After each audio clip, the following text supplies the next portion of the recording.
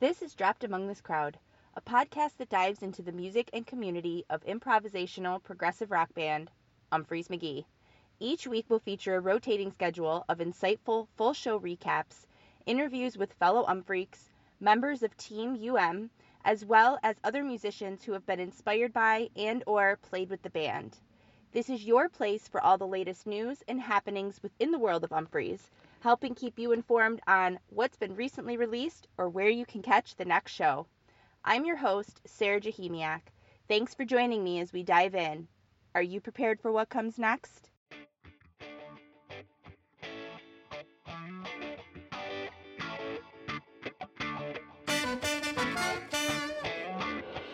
Booyah!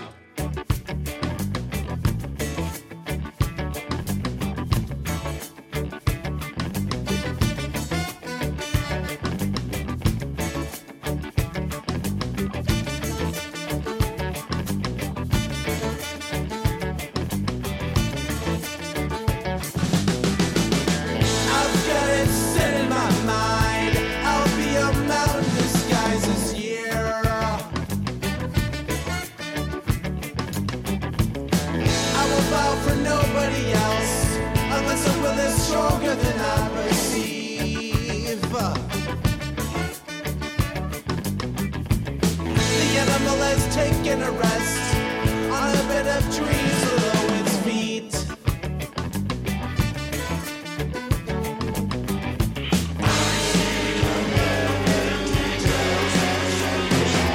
We need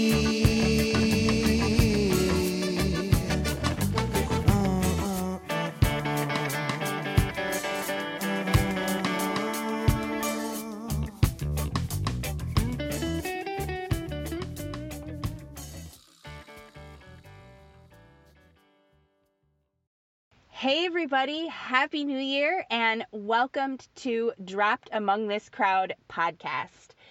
The same show as the Umphrey Parents podcast, but I felt it was time to make the name a little more inclusive of everybody that is in this amazing community.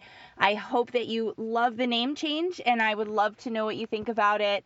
Please feel free to reach out to the show and let me know what you think. I'm very, very excited for this and all of the other exciting things coming for the show and everything I'll be bringing you guys in 2020. So much awesome shit. I hope everyone had a wonderful holiday and a great new year. If you were at the shows, I hope you had a wonderful time and traveling went well for you. Next week and the week after will feature two-part episode full recap of all the shows and all the happenings during the New Year's Eve run. This week, in celebration for the soon-to-be-released 5th studio album from Ali Baba's Tahini, Bottom Feeders, I will be giving you a little personal review of the new album, as well as my conversation with Ali Baba's drummer, Steve Crojo. In case you don't know who Ali Baba's Tahini is, formed in 1997 in South Bend, Indiana, playing an eclectic mix of rock, fusion, and avant-garde music. The original group would include this week's guest, drummer Steve Crojo, bassist and vocalist Carl Engelman, as well as guitarist and vocalist Jake Siniger. Steve gets into the timeline of other members being added to the band in our conversation. And we also talk about South Bend in the 90s. Yeah, I'm super proud of South Bend. Because I'm local from here, and the 80s and 90s was like just a death trap here for anybody to come to, especially when it came to business, and people were fleeing the town essentially. But that's why it was sort of special in the 90s when Jake, Carl, and I got together with ABT and the work we did, and the different players that were also, and obviously Umphrey's being a part of that scene too, and Little Frank Krakowski, who's actually on the album, Little Frank, his band that was playing. Like, there was a nice little scene going on with music in this town that seemed to be struggling, and it's really something special to see where South Bend is taking this huge leap in the last, not even the last 10 years, probably the last 8 years, where it's really grown. I mean, economically, and it's booming there, and so many people are moving here, whether it's people, looking for tech work, or, artists are moving here as well. And it's just really, really popping. So I'm real proud of South Bend, especially being the guy who's from here. And we also talk about what it was like to bring folks in from the band's past to be on this new album. Thought it was really important to make a record where we can honor the people from the past. Oh, and I'm sorry, like Gretchen Priest, the fiddle player who's played on numerous tracks on the album. She has someone from our past as well who had a major influence on us. So we felt like it was a part of making a record where we can honor some of these people that we played with, and not taking what we learned, not taking anything for granted, from the past, and how we can, stabilize where we are in the present to send us off into the future as musicians. And it was just an absolute honor to be able to share a lot of this space with these musicians who, from past and hopefully future too. And so much more. A really great conversation. Very grateful to Steve Crojo for his time and chatting with me. It was such a pleasure to talk with him and learn more about the history of Alibaba Tahini. There are a bunch of links to things in the show notes that we talk about, so be sure to check all of that out. Bottom Feeders available on vinyl, the first album of the band's that has been pressed on vinyl, and is also available for streaming January 9th. When you flip flopping around and never ever thinking out loud, keep the chatter inside with zero compromises to hide. Existing in silence is bliss. Nothing hurts more than a kiss. Words are a slap to the face. Zigzagging along and thinking nothing ever goes wrong. Are you trying to find a place to get the word out about your shirts, pins, jewelry, interesting trinkets, band that's going on tour, or small business that's looking to connect with some like-minded folks? Dropped Among This Crowd Pod would love to help, including ad time on the show, ticket giveaways, social media plugs, product reviews, and more. Dropped Among This Crowd can help you reach and be seen by tons of fellow freaks, musicians, and other kind folks looking to purchase from you, work with you, and support their fellow family. Email droppedamongthiscrowdpod@gmail.com if you're interested in chatting more. We've taken all that's right. We're playing with the cat and dancing with the rat.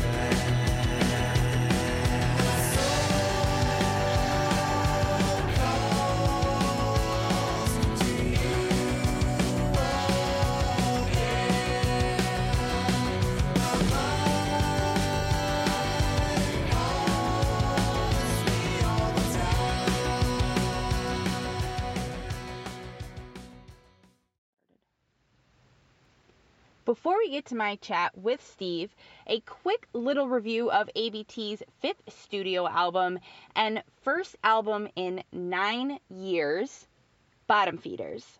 The last studio album from the band, Living Room, released in 2010. This is the first Alibaba's album that has been pressed on vinyl. Very, very exciting for the band and vinyl fans, no doubt. Certainly happy to be able to finally add them to our vinyl collection at home. I really enjoyed this album, listening to it like a dozen times, honestly. I really love the extreme eclecticness that is Alibaba's anyways, and as Steve mentions in our chat, you'll hear in here a little bit, this album shows the maturity in the musicians' level of craftsmanship as well as the maturity in their personal lives.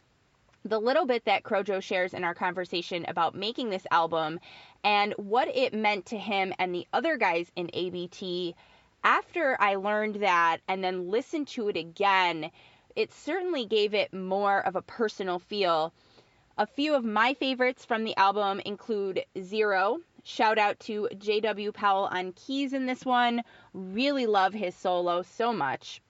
Dancing with the Rat, that one I've definitely gotten stuck in my head. I love that song. Strollin', A Second, and Resolution. I honestly don't think that there's one song on this album that I don't like. Resolution, actually an Alibaba's original, written by Carl Engelman, sees its very first time given the studio treatment on this album here. I really dig this version. I love how different it is in comparison to what we're used to hearing live from this song and Umphrey's. The horns add a nice laid-back vibe to the song, and I'm really all about when it zips off into the jam section. I'm really interested in hearing an Umphrey's studio version of this now to see where they take it. I'm also interested in hearing what other Umphreys think of Resolution in this form. If you give the album a spin, please feel free to reach out to me and let me know what your opinion of that one is. From the minute that you strap in and press play, you begin your adventure and break through hearing this heavy opening riff of the first track. And once you hear that start up, you know you're in for one hell of a ride. Honestly, like, even as I'm sitting here talking about this, I can hear the opening riffs. Like, you just need to hear it. You're going to hear it and you're going to go, oh, yeah. You just, fuck yes, let's do this. When you listen, you'll know exactly what I mean, 100%. This album then weaves you along an intermingled journey as each song reveals a different personality that Alibaba's is capable of taking on, slipping into each song so smoothly. No doubt, this will breathe new life into Alibaba's Tahini, not only bringing new music to fans that have been waiting almost a decade for it, but also shining a light on a band that maybe some Umphrey's fans don't even know about, or maybe they know the history, but they've never really dug into Alibaba's, or, you know, there's people that were not Umphrey's fans in 2010, so they're newer Umphrey's fans, so this just, you know, gives them something else to listen to. So either way, the release of this record is certainly exciting for lots and lots of folks. It's worthy of your time to give this album at least one spin, and if you like it, why not dig into Alibaba's other albums? I threw a whole bunch of links in the show notes where you can find videos and other albums and all sorts of other stuff. So be sure to check all of that out and dive into Alibaba some more, because you certainly will not be disappointed.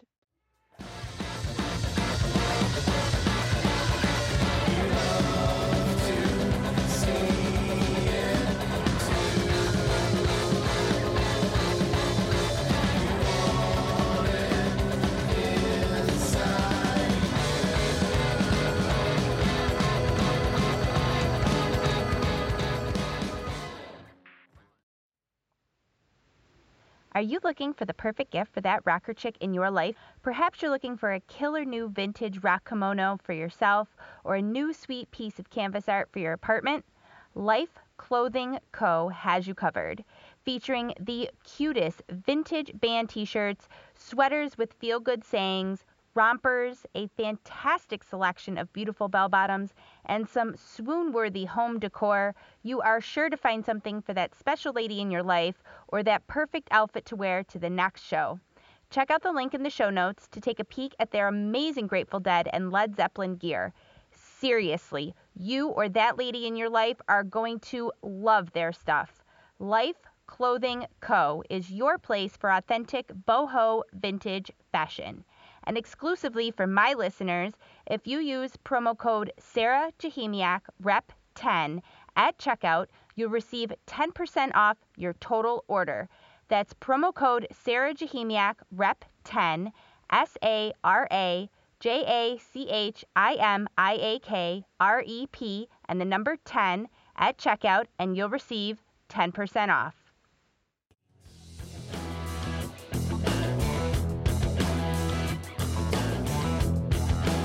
Give me a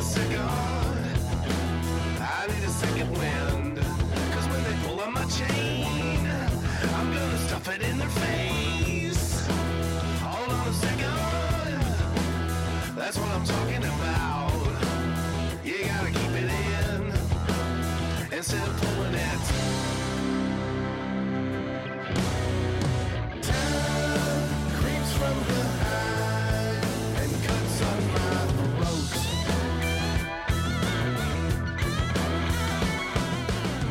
I write my story in sand. All right, so here is my conversation with yoga sports coach and Alibaba Stahini drummer, Steve Crojo. Enjoy. Please introduce yourself and tell the listeners, where you're from, your day job, anything else you'd like to mention about yourself. Okay, I am Steve Crojo from South Bend, Indiana, and I'm a yoga sports coach, and I have the honor of working at the University of Notre Dame with the whole university, different colleges, staff, faculty, and athletics. Very cool. How long have you been doing that? I've been doing it since 2004, so gosh, about 15 years now, almost 16, and something that I sort of not necessarily fell into, but I definitely worked hard to get involved in that. Where, just being from South Bend, Notre Dame's had a very special spot in my heart, and not just being, a musician, but then also I was an athlete as well back in school, and I've always known that student athletes have felt a lot of stress, not just with trying to perform and being their best, but then also how they have to perform in the classroom. So it was a mission of mine to get certified and then work my way onto working on campus and working predominantly with student athletes, but I've been super fortunate where I've, it's spread all over, and I work through the Rec Sports Center, work with really at least probably 300 to 500 people per week on campus alone, and it's a lot of fun.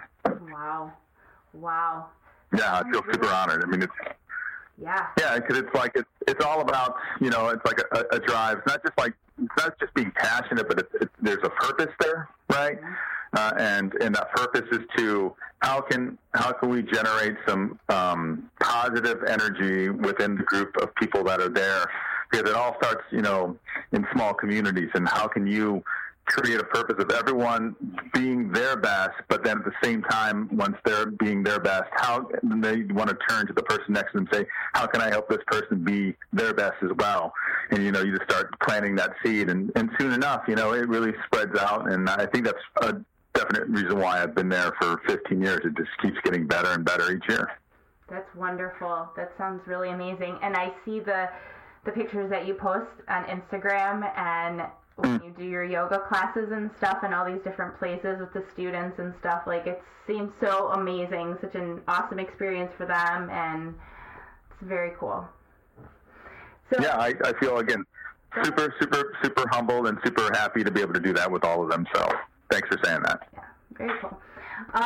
So you talked about obviously being a musician, so talk about when you started playing music. How old were you? As a 13-year-old, Brian Pierce and I, we just decided to start a band one day, because we've already been listening to all kinds of, Led Zeppelin, The Doors, Black Sabbath, all kinds of stuff, and we always had that appreciation with music, but it was something where we said, okay, let's just do this, and it started. And as a 46-year-old man, I can't believe I'm still doing it. It's amazing.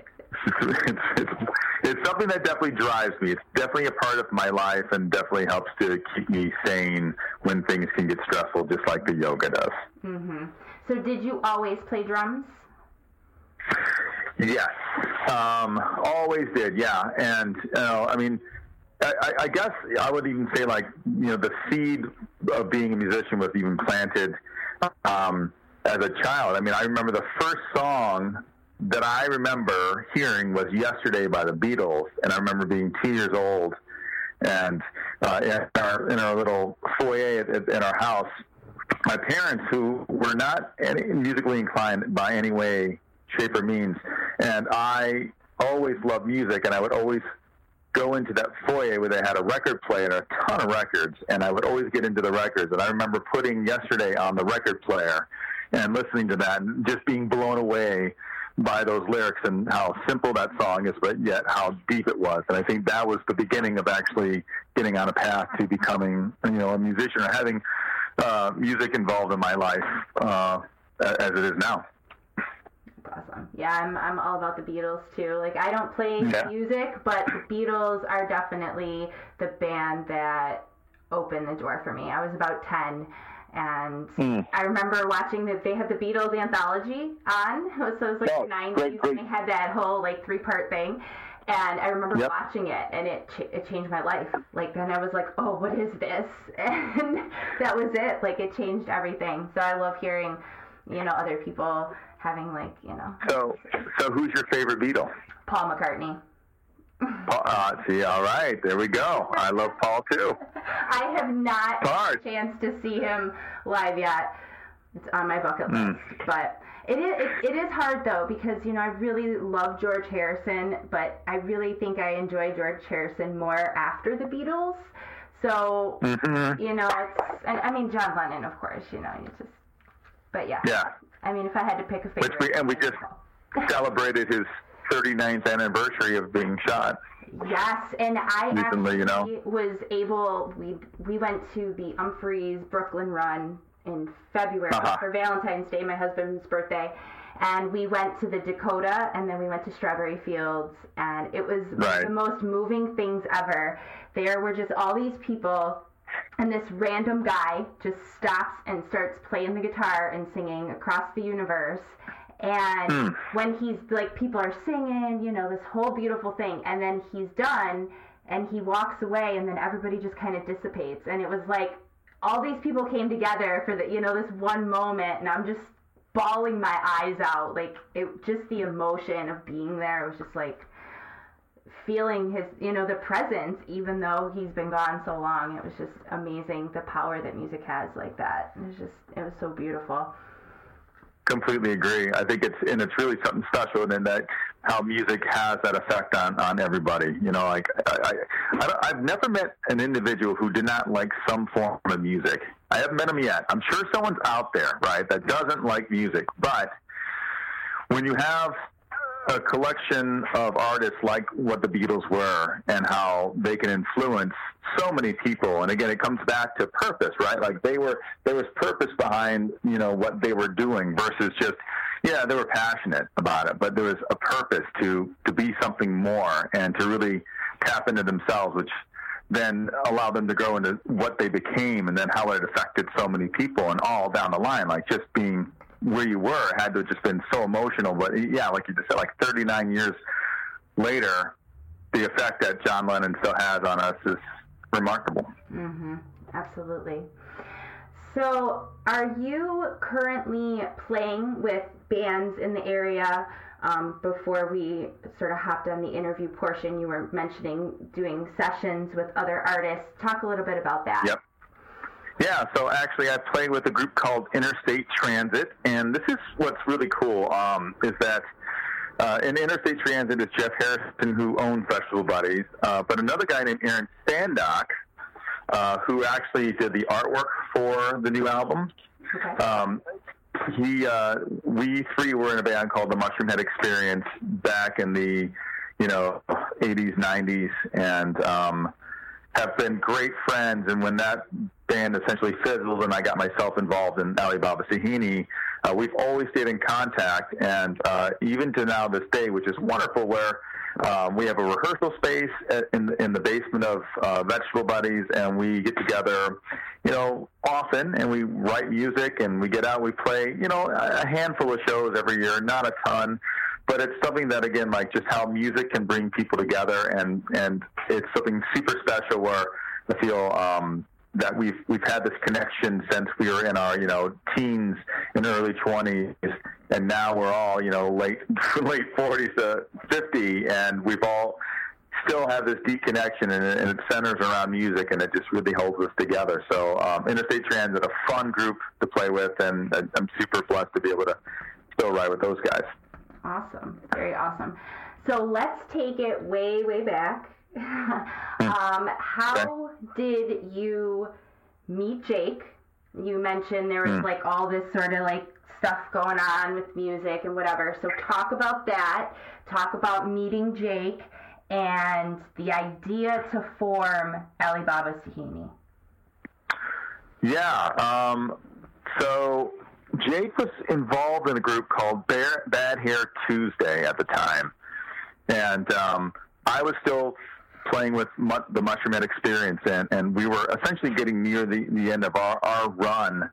But we had a show at the Rathskeller in Mishawaka, and Jake and Bad Hair Tuesday ended up opening up for us. And it was just Jake and another guy named Nate on guitar and singing. And I remember sitting back and watching them play and just, was just like, holy smokes, this guy is really, really good. I mean, I like what they're doing as a group, but obviously Jake he's got the it factor.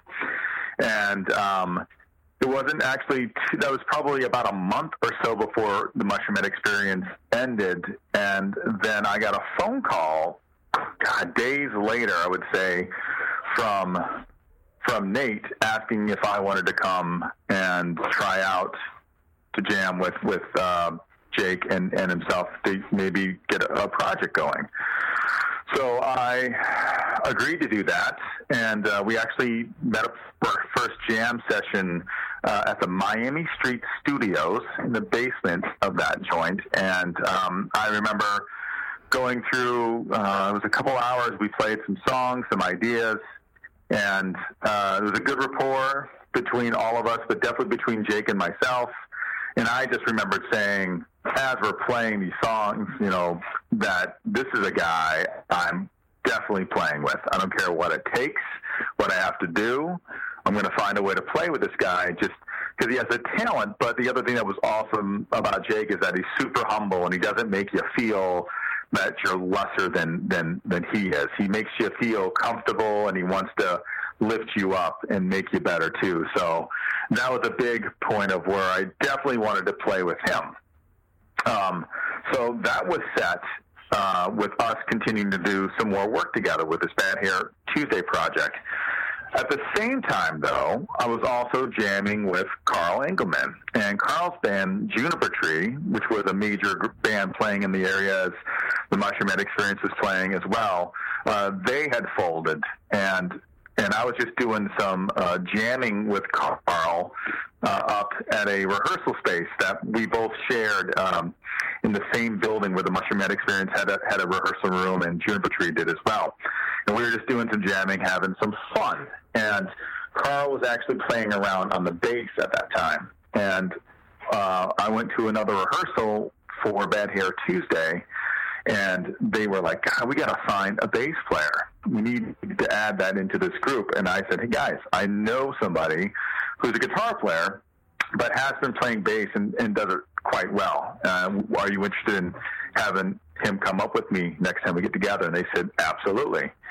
And then I brought Carl up to actually Jake's house, the Boondock Studio, and we had our first rehearsal, I believe it was in late August or mid-August of 1997. And right away it clicked for Jake, Carl, and I. We just were flowing. And after that rehearsal, it seemed apparent where we wanted to move in one direction, just because of all of our background training as musicians, where the singer, Nate, he had a different idea of where he wanted to go. So he just said right away that he was essentially not interested in doing it anymore. And then Jake, Carl, and I decided that we would keep going. And again, that's mid to late August. And I believe then right after that rehearsal, I went down to Mickey's Pub and talked to the owner there, and we ended up booking ourselves a gig for the next week. So essentially within playing one rehearsal, knowing this is what we wanted to do, to, all right, let's get this thing rolling, we had our first gig at Mickey's Pub a week later. Damn. Yeah, it was ridiculous. Ridiculous. But we were pretty insane at that time. We really were hungry for something magical to happen and hungry to put ourselves out there.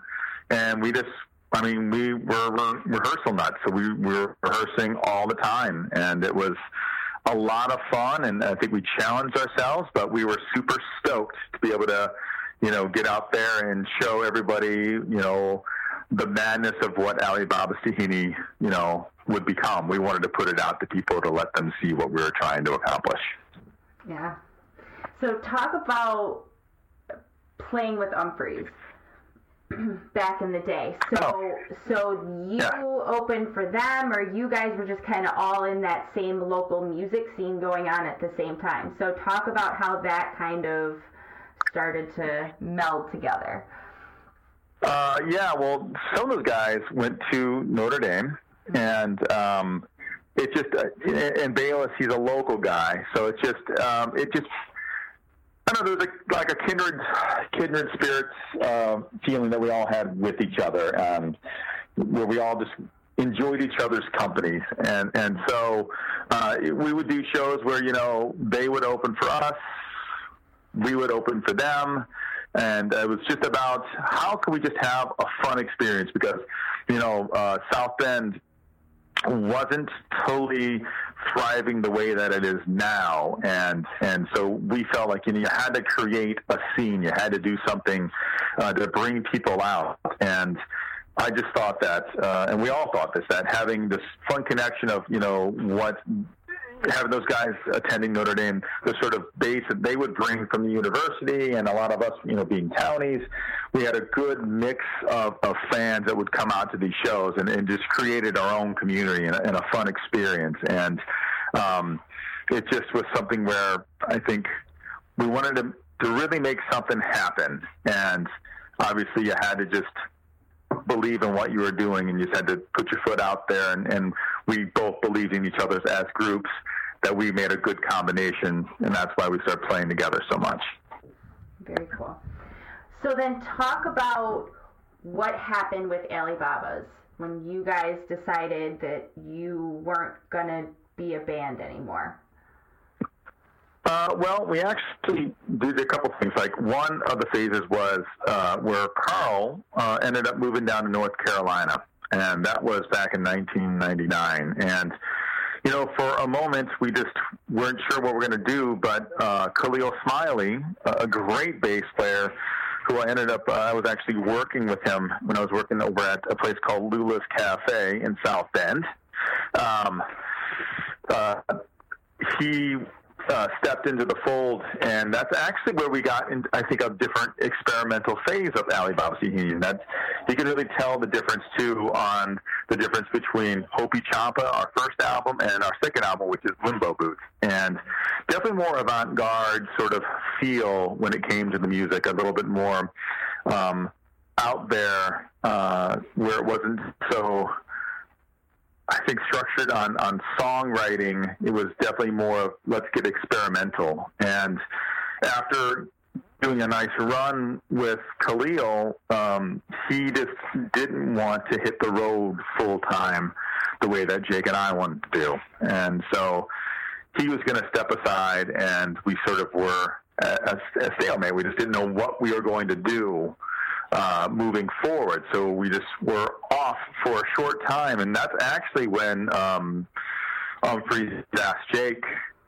to start jamming with him, because after doing some shows together, obviously we would play together, and I think they were looking for, another guitar player, and it just seemed silly when Jake and I talked about it of he not going on and playing with them, because we were doing absolutely nothing at that point and weren't sure where we were going.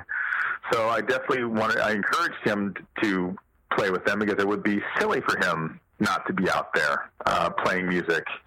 It's like you take someone who's as talented as he is, and you don't let him out into the world. It's like if the world never had Picasso, you can't. Mm-hmm. What if you took that away from people to actually see, or if Jerry Garcia was never out there playing, with the Grateful Dead, or it's like he's that kind of an important musician, where it was important that he kept rolling, even despite that we weren't going to keep going at that time frame. And super happy, because it really, I think, propelled Umphrey's onto another level, and the rest is history, because you look at where they're at now, and I think it was a blessing. Absolutely. And I think, honestly, with this new album, with Alibaba's new album coming out, I think that what Jake has been able to do with his career with Umphrey's, I think that's going to bring new attention to you guys. You know, there's going to be all these people that maybe don't know this part of the history, you know, has no idea who Alibaba's is, you know, or, you know, has heard of Alibaba's but never listened to any of the music, or, you know, I think that this is going to breathe new life into Alibaba's as well, which I think is very exciting for you guys.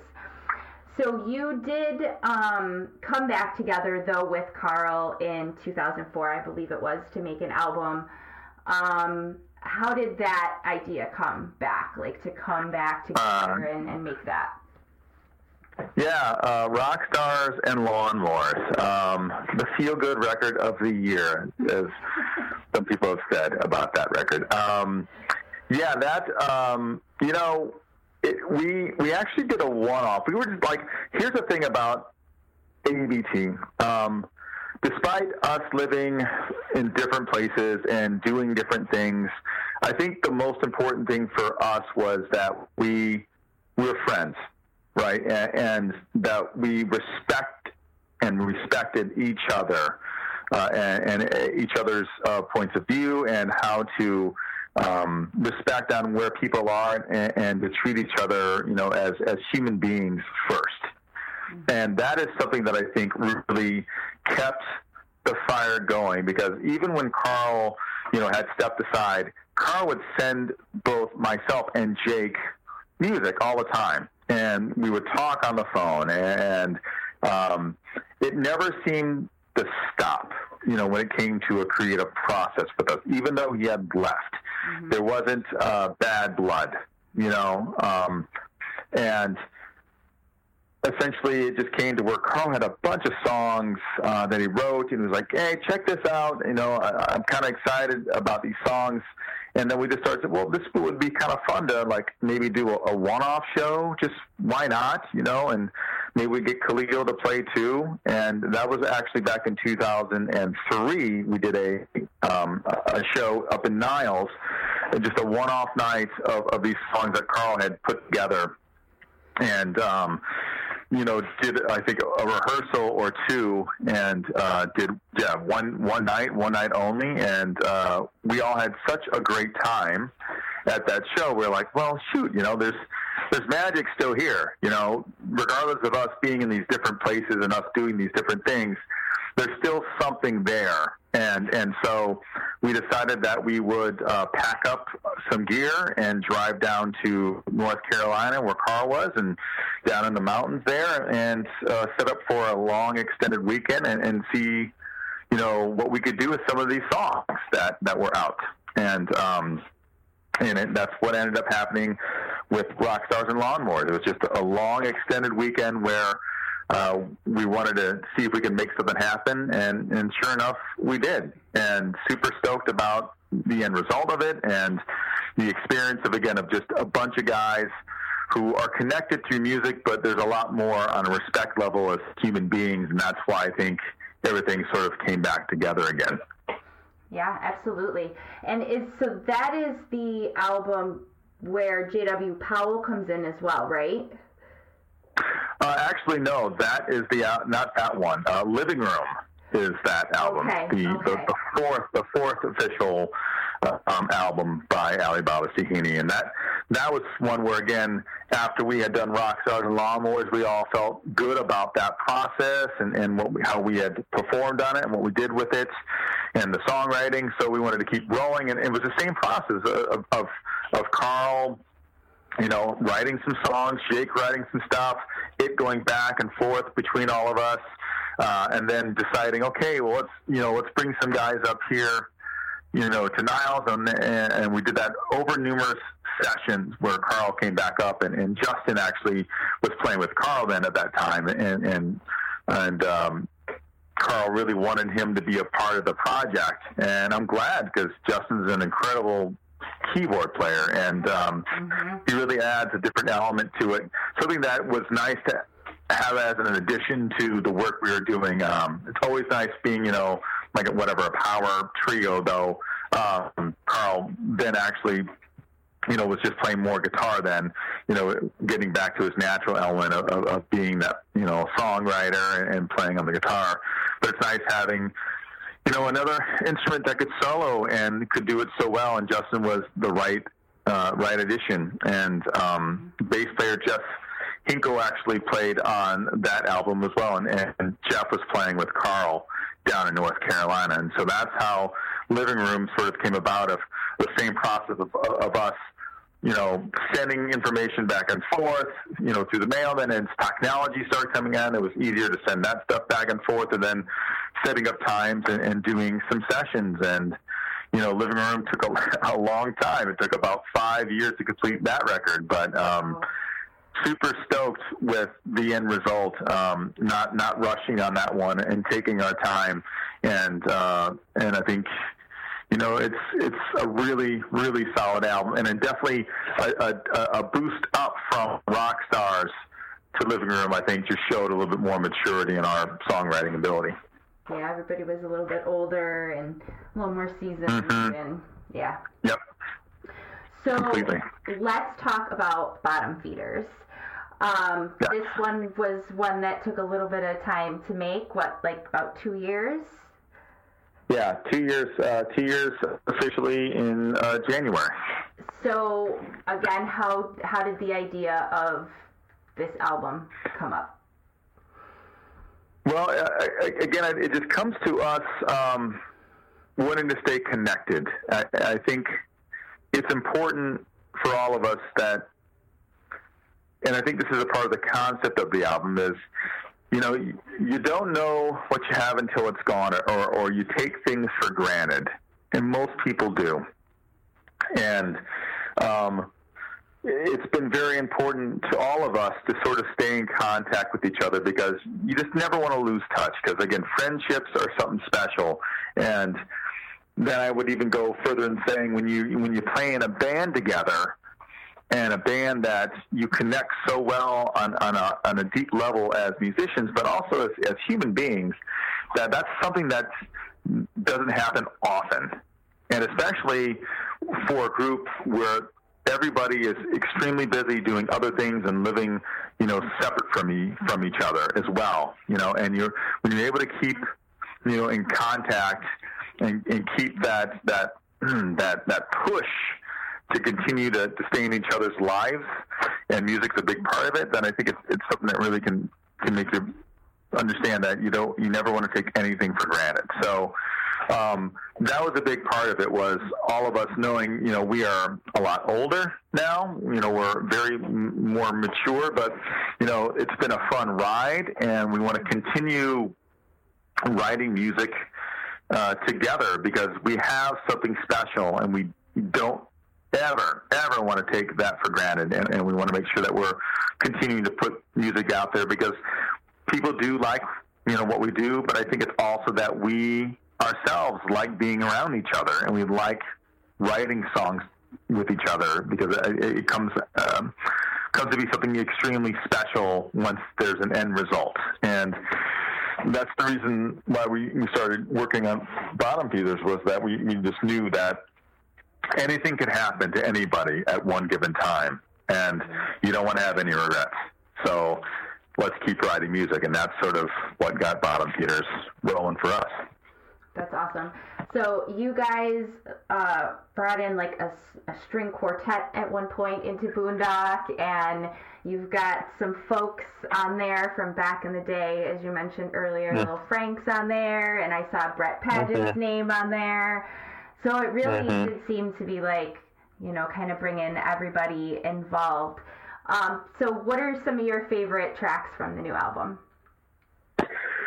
Well, definitely Last Night in America. That is one song that I feel it took a lot of work and effort to complete what it is now, but it's something that was worth the sweat and the tears.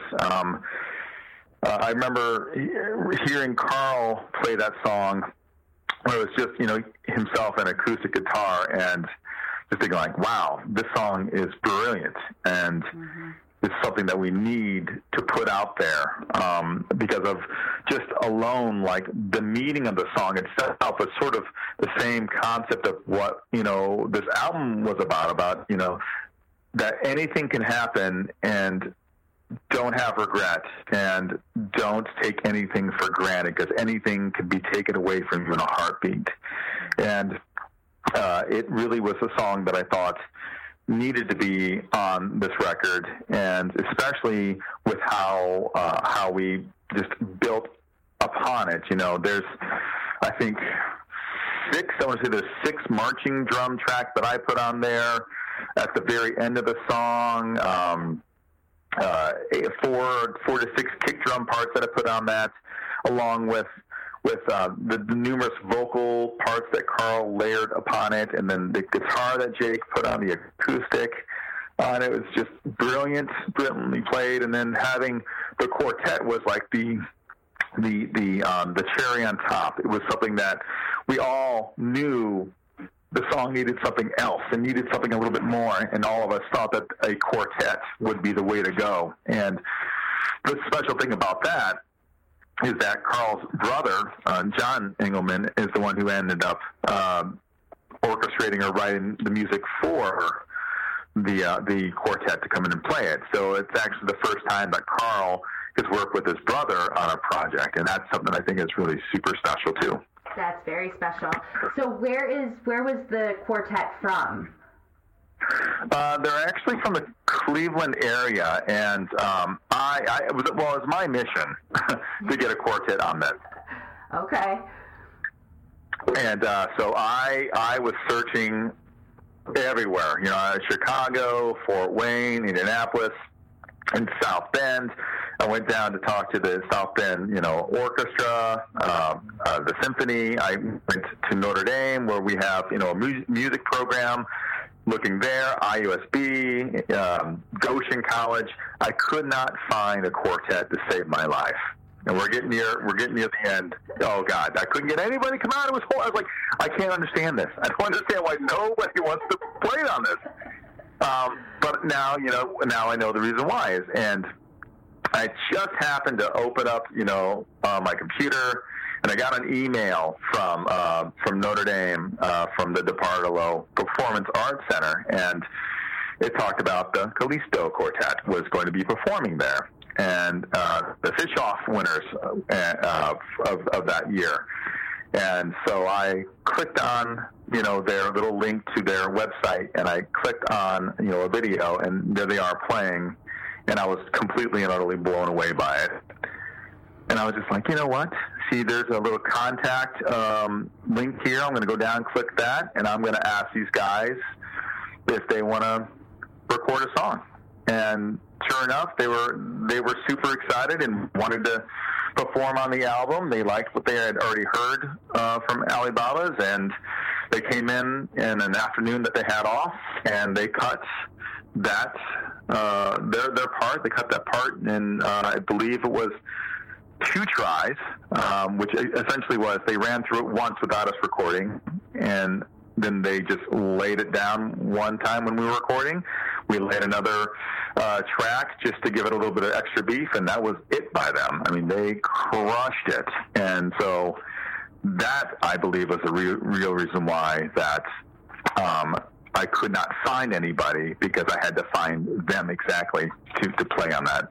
Absolutely. On that track. Absolutely. Nothing happens by accident.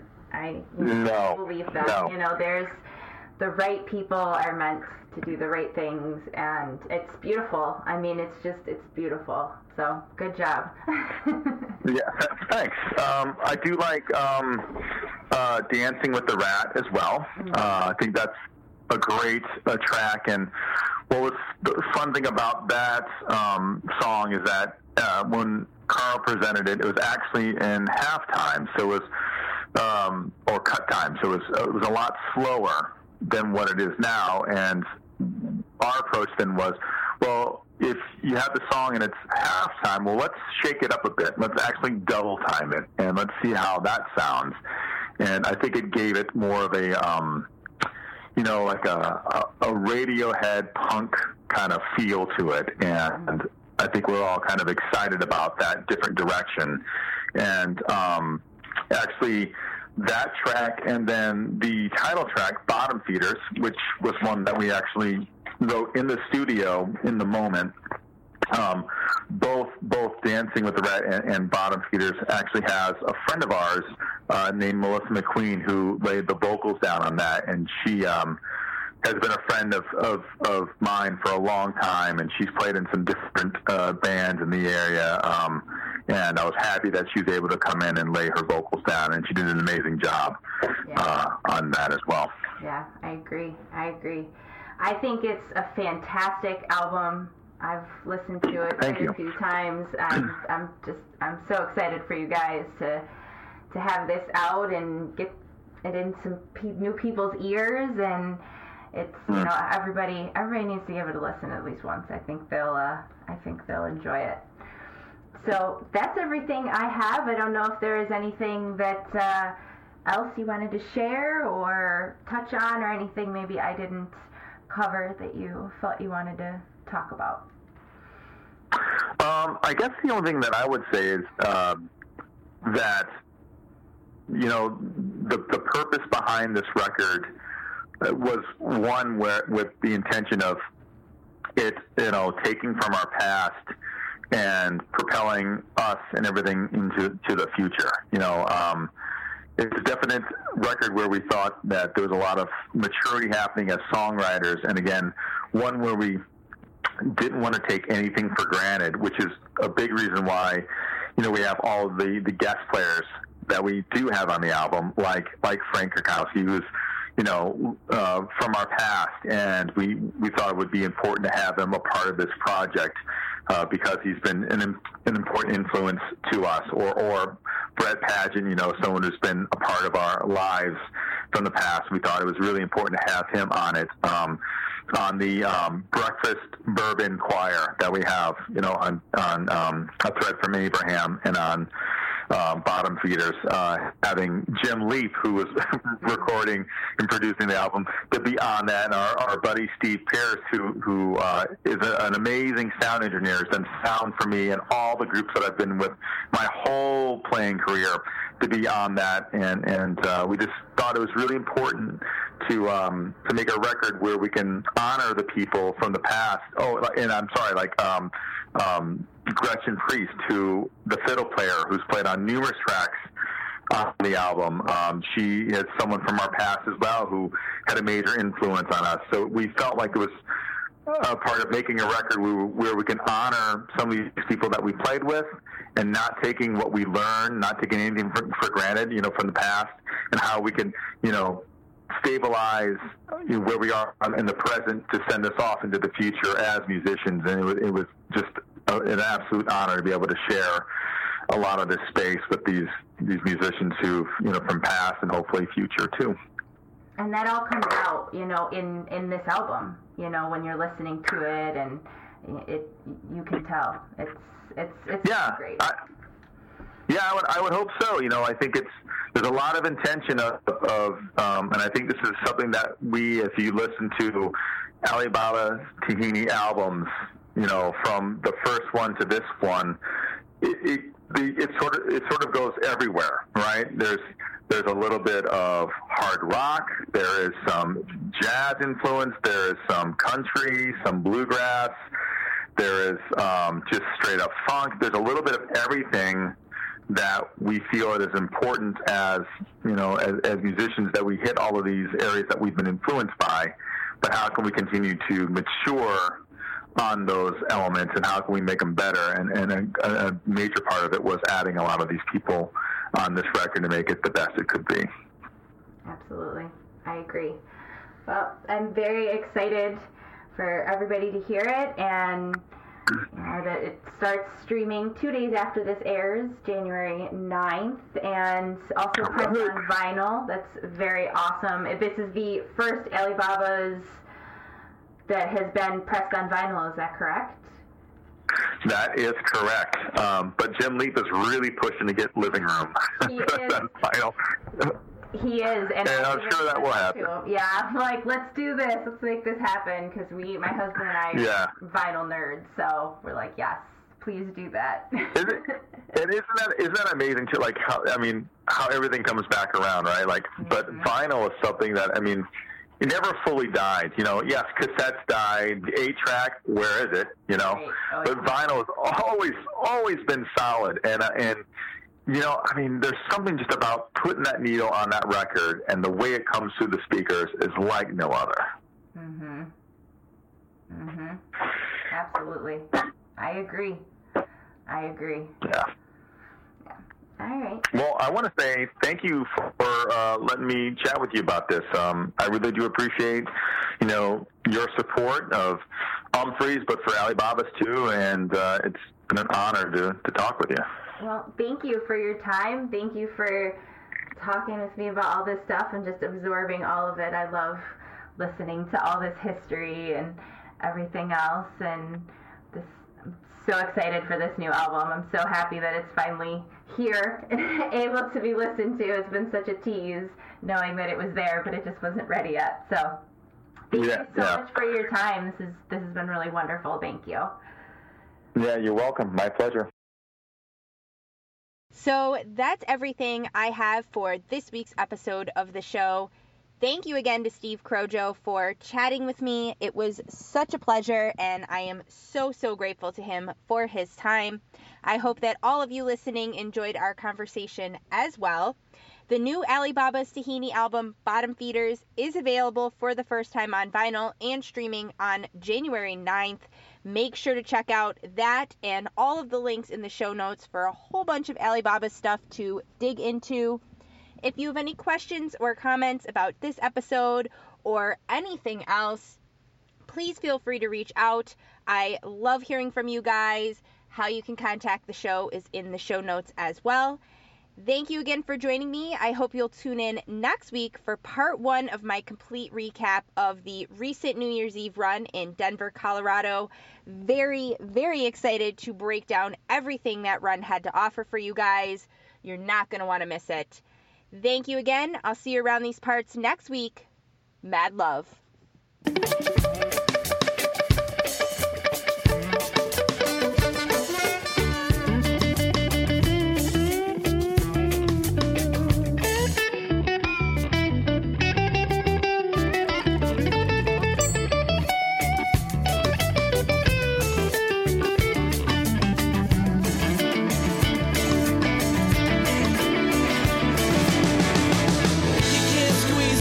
Out of me, I'm as dry as Albuquerque in June, and that's quite dry.